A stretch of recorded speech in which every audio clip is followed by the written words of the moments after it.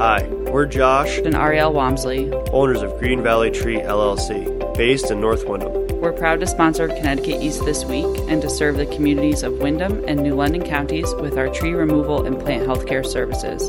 Visit our website at greenvalleytreeworks.com for a full list of our services, or give us a call on 860-234-4041. We look forward to hearing from you. The 2022 legislative session was a short one and ended in May of this year. So what got passed and what still needs to be looked at? We talk with two Eastern Connecticut legislators to find out more. Plus, we take a look at other stories making the headlines from around the region. This is Connecticut East This Week.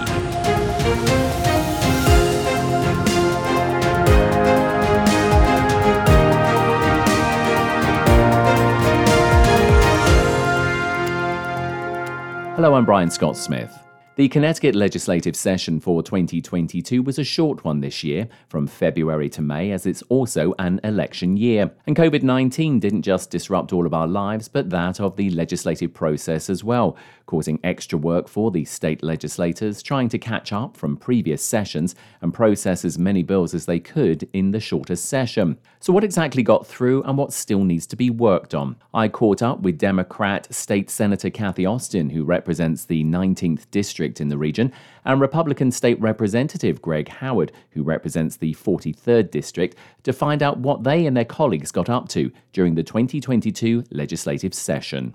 State Senator Cathy Austin and State Representative Greg Howard, to you both, welcome back. Good morning. Good morning. We had both of you on before the short legislative session started earlier this year. It ended May 4th. Cathy, I'm going to turn to you first. There was a lot of business, obviously, that needed to be got through because obviously COVID had caused, a little bit of a backlog. What were some of the things that you felt that, you did manage to get through that you were happy to see? I'm chair of 2 committees. I'm also on 6 other committees, but as chair, you get to set the agenda that will be in your respective committees. And on public safety, we did a whole plethora of bills relative to some adjustments to the police accountability bill, but we also did a lot of work relative to mental health and catalytic converters and other things. And so that's one thing that had to get done that were all directly relative to the pandemic. On appropriations, every single bill that requires money in it comes through appropriations. Personally, I've been working on a number of areas concerning non-for-profits with social safety net for those with developmental disabilities, those with mental health concerns, those daycare providers. This was actually an extremely busy session to deal with issues concerning the pandemic, but things that we had been working on for almost a decade now, in particular relative to the developmental disabilities world. And Greg, from your point of view as well, like we said, it was a short session. It's an election year. There was business, from the previous session that's to get done. And as Cathy just pointed out, it was very, very busy. How did you find it? So it was. As Cathy said, it was a very, very short session with a lot of work to do. So it was much more of a sprint than a marathon. But as she said, the chair set the agendas. But I'll say, as a ranking on public safety, we sit in those screening meetings together. And I think just about every bill came out of public safety with bipartisan support, but for maybe 1 or 2 where it was just sort of, things that just need to be worked on a little bit here and there. But generally, we worked really well on it. It was nice because we had to work together. Cathy and I always work well together, as we've talked about previously, but, both sides of the aisle really had to work together to get things done because we just didn't have a lot of time. So from that standpoint, that was my first short section, but it was a great thing to see, sort of that bipartisanship. But me personally, there were some things that I really wanted to get done. I work a lot with the youth, and, children's mental health has been at the forefront of importance for me since really before I ran, and in part why I ran. And, we did extend a child guidance center to Pawcatuck to make it more accessible to folks in my district. And Cathy was helpful with me on that. And then I had some of the local fire departments came to the table and said, well, we used to get reimbursement for calls on the highway that's costing us a lot of money. We go up there often. And I called Cathy and said, we could run this through public safety and approach, she was the perfect person to talk to. And again, that came through. So it was good. And, as you talked about, we did a lot of work on police accountability. We're still tweaking that police accountability bill in public safety. One of the biggest things that happened was the police accountability bill that passed in 2020 required all municipalities to have CLIA accreditation, which is an expensive, CLIA is a private organization, expensive proposition. And in some cases, actually, some municipalities really didn't have the infrastructure in their building to reach it. So recognizing what we were trying to accomplish there with a standardized accreditation for all agencies, we partnered, if you will, with Connecticut Post and their accreditation standards, which meet sort of the same professional standards, but at a much lower cost for the municipalities. And again, there was a couple of stumbling blocks, or one major stumbling block in the legislature with that Kathy and I we continued. We knew it was important. We worked together. We pushed, and got it done. So that was a huge relief, I think, for a lot of municipalities. So a lot of good things did get done. And Kathy, I want to turn back to you, and Greg, I'll be asking you this as well, because you just touched upon it. Mental health for kids, it's become a very hot button issue. We see reports in the media on a fairly regular basis. There have been surveys carried out by various school districts, concerns about the mental health for children because of the situation that COVID brought about. Just talk to us, Kathy, a little bit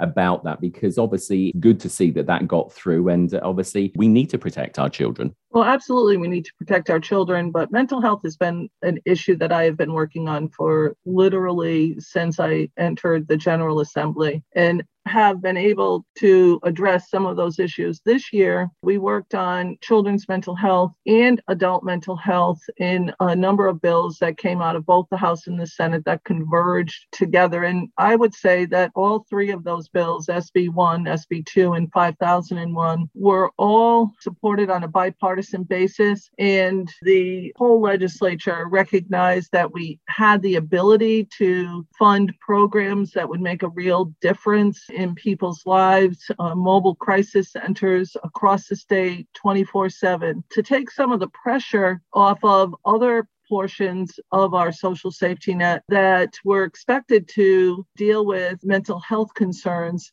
and never had the resources. So this year, there were transformative changes made to mental health. We're looking at employing more social workers so that schools can access that care too. We put in, within the confines of the mental health bill, we're building out hospital areas to help out, to make sure that children have beds should they end up in the hospital. But ultimately, the goal is to provide enough services before someone ends up in crisis in a hospital situation. And these three bills accomplish that, I would say, across the board, across the state, with ability to address many of the issues. And I'm sure that these three bills are bills that we will be looking at to make sure that they are funded. That was the ultimate goal that my co-chair in appropriations and I always want to make sure that we're not just funding something for 1 year unless it's a 1-year program. This is going to be ongoing. And so we made sure it was funded in future years. Yeah, because and Greg, I want to pick up on that with you, if I may, not just mental health, as Kathy was saying, other programs. We've seen a lot in the press about the American Rescue Act funds, ARPA funds, which, every state has been receiving, but it's a sort of a one and done in many cases. And of course, one has to be careful about how that's spent. Like you said, that it isn't just spent for one thing and then it's not able to be carried on. You actually get into the crux of, the disagreement between the two parties on the budget. But going back to what Kathy was talking about with kids' mental health across the board with adults. And I know this from my law enforcement experience. The senator knows this from her experience in DOC, that mental health plays a enormous part in our judicial system and how people end up in it. Sort of intercept that, if you will, and get some intervention with kids earlier. We have a much higher success rate, but certainly the pandemic had an increase.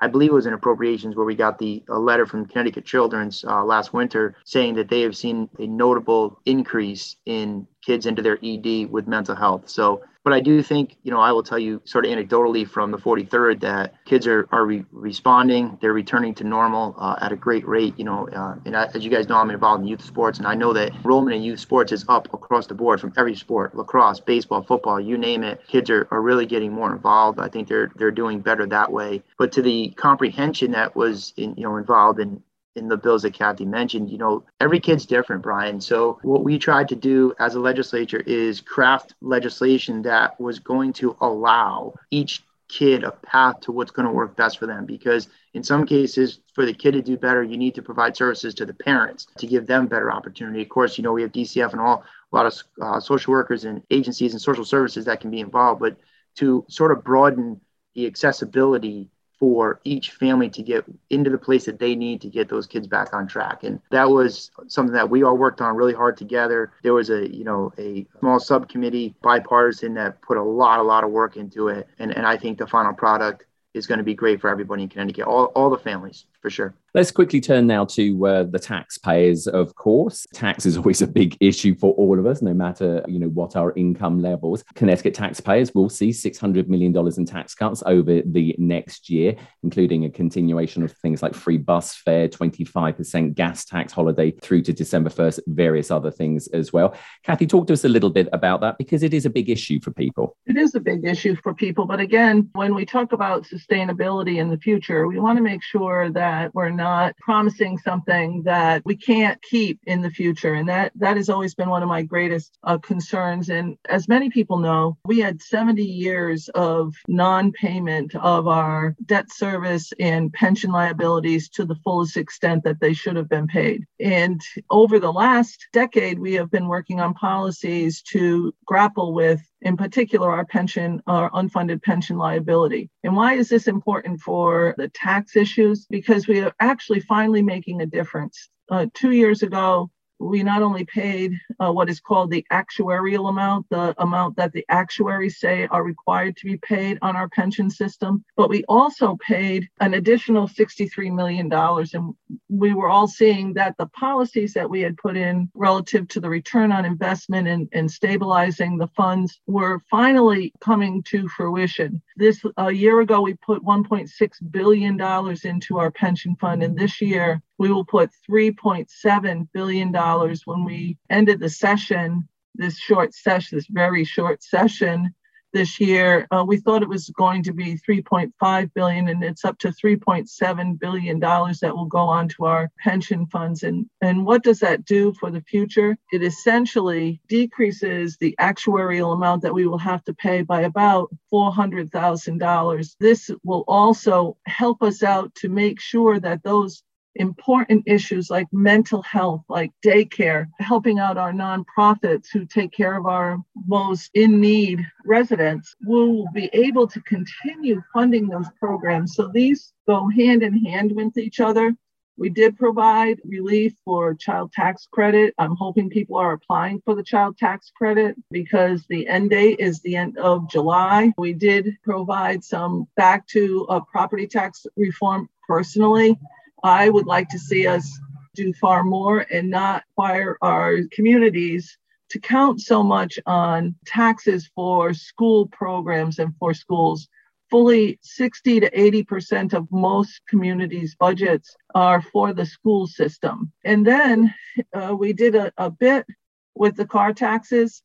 I have a different way that I would like to see us do this. I think we should get rid of car taxes completely. I don't think that car taxes, many other states don't tax cars, and I think that we should get away from this. It's sort of ingrained in our state, and we have a couple of groups that don't want to see us get rid of this, Council on Small Towns and Connecticut Conference on Municipalities, because they count on that as part of their tax base in communities. I think there's other ways for us to handle this. And I think getting rid of the taxes on cars across the board makes it far more equitable, because we all know very rich communities like Western Connecticut, which has mill rates of 11 mills or 14 mills, pays far different for a car that is of equal value in another part of the state. So that's what I would have to say about that. I could talk about this, but I know Greg's chomping at the bit to get in.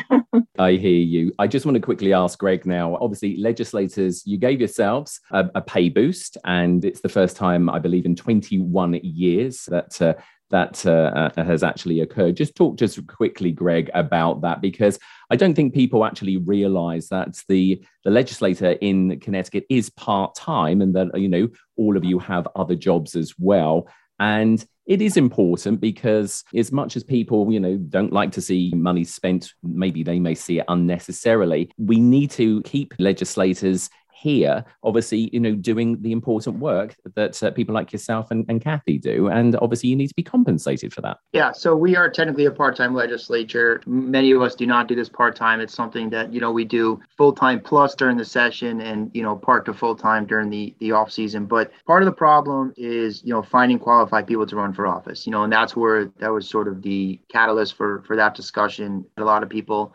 announced that they weren't running again. And one person, actually a couple people, one person in particular, Representative Wilson, actually said on the floor during announcements that he was not running again and said, look, the pay's just not worth it. He's probably right. The pay probably isn't worth it. But I think I've had this conversation in other interviews where, to me, I understand that. And I get that we need to incentivize good people because we need good people in the legislature for sure. But I also think that part of the deterrent isn't just money. I think it's the political atmosphere, among a lot of things. And I look at, my time in the legislature, my commitment there as a responsibility, certainly an honor, and a responsibility more than a privilege. And, it's something where I do it for the people of this district. And I think, and I said to somebody, another interviewer one time, I think globally, we have the last couple of decades, Brian, shifted to a society of me instead of a society of we. And I think that we need to raise our kids to be more embedded in their community, to be more a part of their community and more committed to it and focused in on it. So while I understand it, my fear becomes that we will have people that will, and it's not a lot of money, right? But to some people it could be more than they're making otherwise. And like I said, you have insurance and other benefits. But what I would hate to see is people who run for those offices. And I think we have this, nationally, who run for those offices for perhaps what I consider to be the wrong reasons, whether it be finances, insurance, elitist notoriety, whatever that people do these things for. And it could have that backfiring effect. I will tell you that, and I think that my senator colleague will agree. I work really hard. I put a ton of time in. I will say to anybody who asks me, I don't know anybody who puts more time in than Kathy does. I don't look at it. At no point in time when I decided to run again in 2022 did I say, well, is the money really worth it? That was never even a consideration. But I know that's me, right? And I know other people see it differently. But I get it. I just don't think it was the way to do it. I think we need to sort of make cultural shifts as a society to get more people to be interested in taking that spot. I want to end the interview for both of you on the fact that it is an election year. You are both up for re-election. Kathy, obviously that's ahead. The elections obviously are later in the year. How busy are you going to be getting part of your re-election campaign? I normally, for re-election, go out to every single community, knock on doors, make phone calls to people, respond to different events that people would like me to attend to make sure that hearing from the people and what they would like to see, both currently and in the next legislative session. My work week is generally 7 days a week, and generally I start before dawn and work through the evening just to address issues, to try to make sure that I'm not missing any of the very important concerns that people bring to me. So I expect to increase that workload as we move forward. I actually need to get out walking, so I'm looking forward to it. It's always important to me to meet people where they are, not expect them to come to me. So I'm very excited about the upcoming election cycle, very much interested in what people have to say. So I will probably be very busy.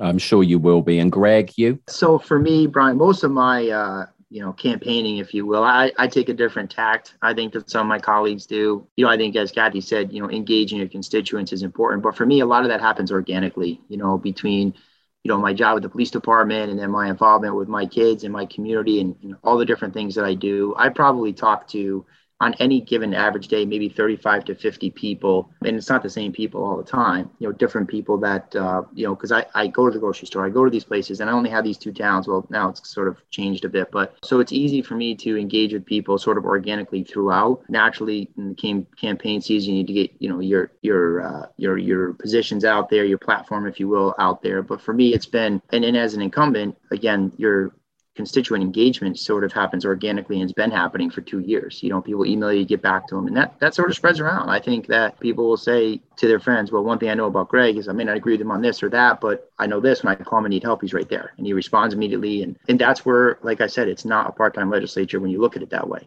I have 3 ongoing right now issues that I'm dealing with for my constituents that I'm addressing for them. So those are things that happen organically. And for me, frankly, I'm busy between 2 full-time jobs, basically, right? If you count legislature full-time. And then in the fall, as you guys know, I run that football program, and I have 92 football players and 70 cheerleaders, which 300 some odd parents I'm dealing with through the fall too, and scheduling and whatnot. But again, I do all these things. It takes away from my time to campaign, but if you look at it, sort of organically campaigning in the process. So, I get excited about it, like Kathy says, to be able to go out and say, this is what I've done for you for the last 2 years. I get excited to hear from people and get their input, so I'm prepared for the next session.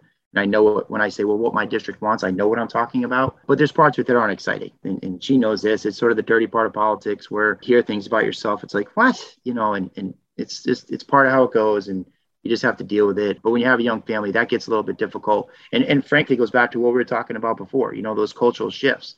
Those are the things that I think about when I run again. What is this going to do to Shane and the boys? Who's going to say what this time? And it's unfortunate that, and everybody, both sides do this. I'm not saying it's one side or the other, but this is unfortunately where our politics is. And those are the cultural shifts that I think that we need to make to incentivize more people to step forward and say, hey, it's going to be a pleasurable experience, not a negative one. Well, State Senator Kathy Austin and State Representative Greg Howard, it's always great to have you on the podcast. We wish you both success in your re-election campaigns. And of course, we look forward to speaking to you down the line as well. But in the meantime, both of you have a safe summer. We know you're both going to be very busy. And again, thanks for joining us on Connecticut East this week. My pleasure. Thank you, Senator. Thank you, Brian. Thank you, Greg. Thank you, Brian.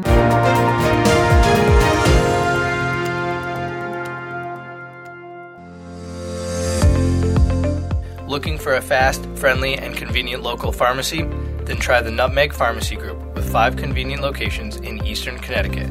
We're a full-service pharmacy supplying COVID vaccinations, prescription service, gifts, cards, and more, plus free local delivery. And it's easy to transfer to Nutmeg Pharmacy. Let us show you how. Find our contact details for our Higganum, Centerbrook, Moodus, Taftville, and New London stores online at nutmegpharmacy.com. Green Valley Tree LLC is proud to sponsor Connecticut East this week. Contact Green Valley Tree LLC for all your tree removal and plant health care needs and more.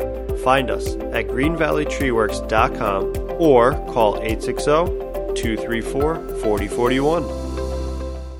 Time now for a look at other stories making the headlines this week, sponsored by Healing Therapies Through Sharing is Eastern Connecticut's holistic wellness center for those recently diagnosed or living with a cancer diagnosis and their caregivers. We offer a range of services including adult and pediatric oncology massage, lymphatic drainage, craniosacral therapy, yoga for cancer, and much more. For details about our full range of services and our team of licensed professional therapists and providers, visit our website at healingtherapiesct.org or call us on 860-443-0800. We look forward to hearing from you.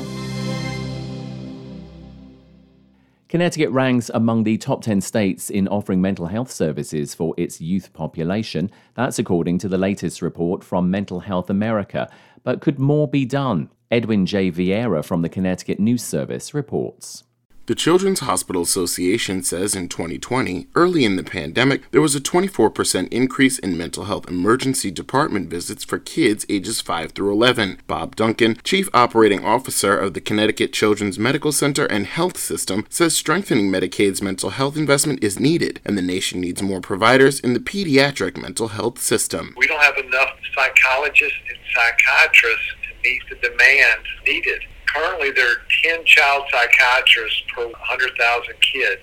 It is estimated that we need 47 per 100,000 kids. He shared his findings as part of a coalition that met this month with members of Congress and the Secretary of Health and Human Services. However, Duncan thinks the divisive political landscape could stand in the way of facing these challenges promptly and agreeing on dollar amounts for funding improvements to the system. I'm Edwin J. Vieira. New Haven-based Gateway Terminal, which operates State Pier in New London and the Port of New Haven, is expanding their business to Montville.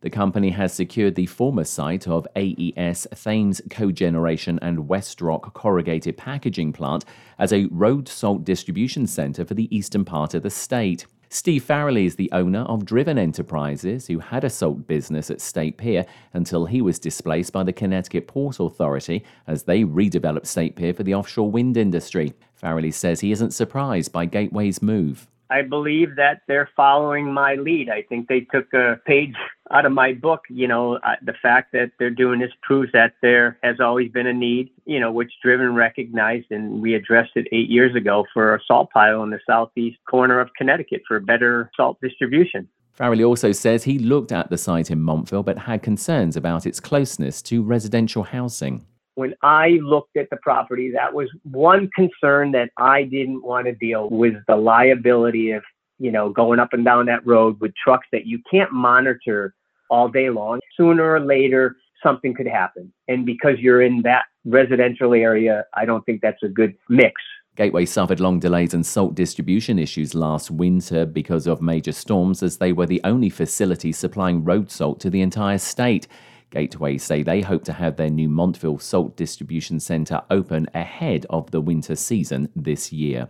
A new National Suicide and Crisis Helpline number has been launched by the Substance Abuse and Mental Health Services Administration, or SAMHSA. The easier-to-remember 988 three-digit number replaces the older 10-digit National Suicide Prevention Lifeline. John Palmieri from SAMHSA is the 988 team lead and explains the changes and what people can expect when they contact the service.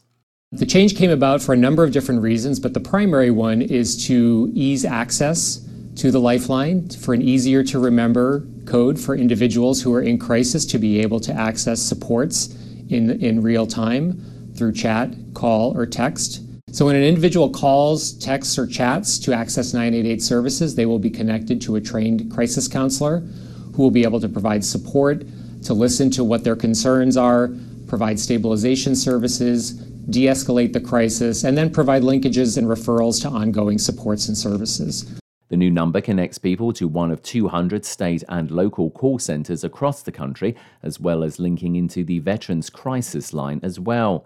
The Biden administration increased federal investments in the Suicide and Crisis Lifeline 18-fold from $24 million to $432 million to help scale up centre capacity and services to those in need. The United States had one death by suicide every 11 minutes in 2020, according to the Centers for Disease Control and Prevention. People needing assistance can also access help via the Lifeline website at 988lifeline.org. And 4 eminent Connecticut women were honored recently and inducted into the Immigrant Hall of Fame.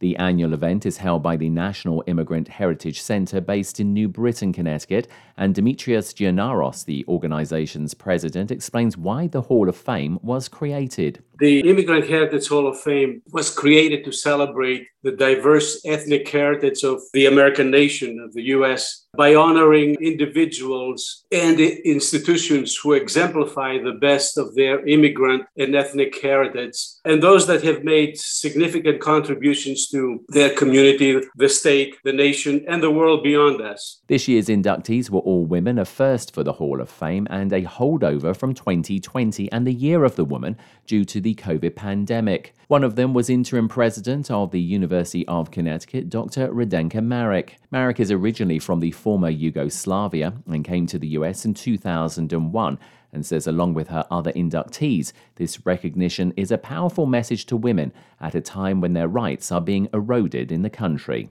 So this is more than just about 4 of us being celebrated. This is about us setting the stage of the future for the young generations of the women, that they can get it done, that we are there to support them and be with them. This year's other inductees were Judith Altman, a human rights activist and Holocaust survivor, Marilda Gandera, a business and philanthropic leader, and Chaplain Ida Mansour, a scholar and activist for interreligious understanding.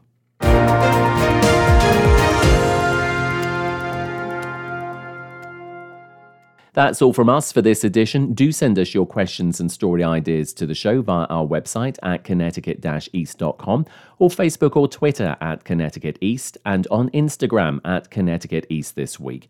And you can listen to the show again on our social platforms, on demand, and by asking your smart speaker to play Connecticut East This Week podcast.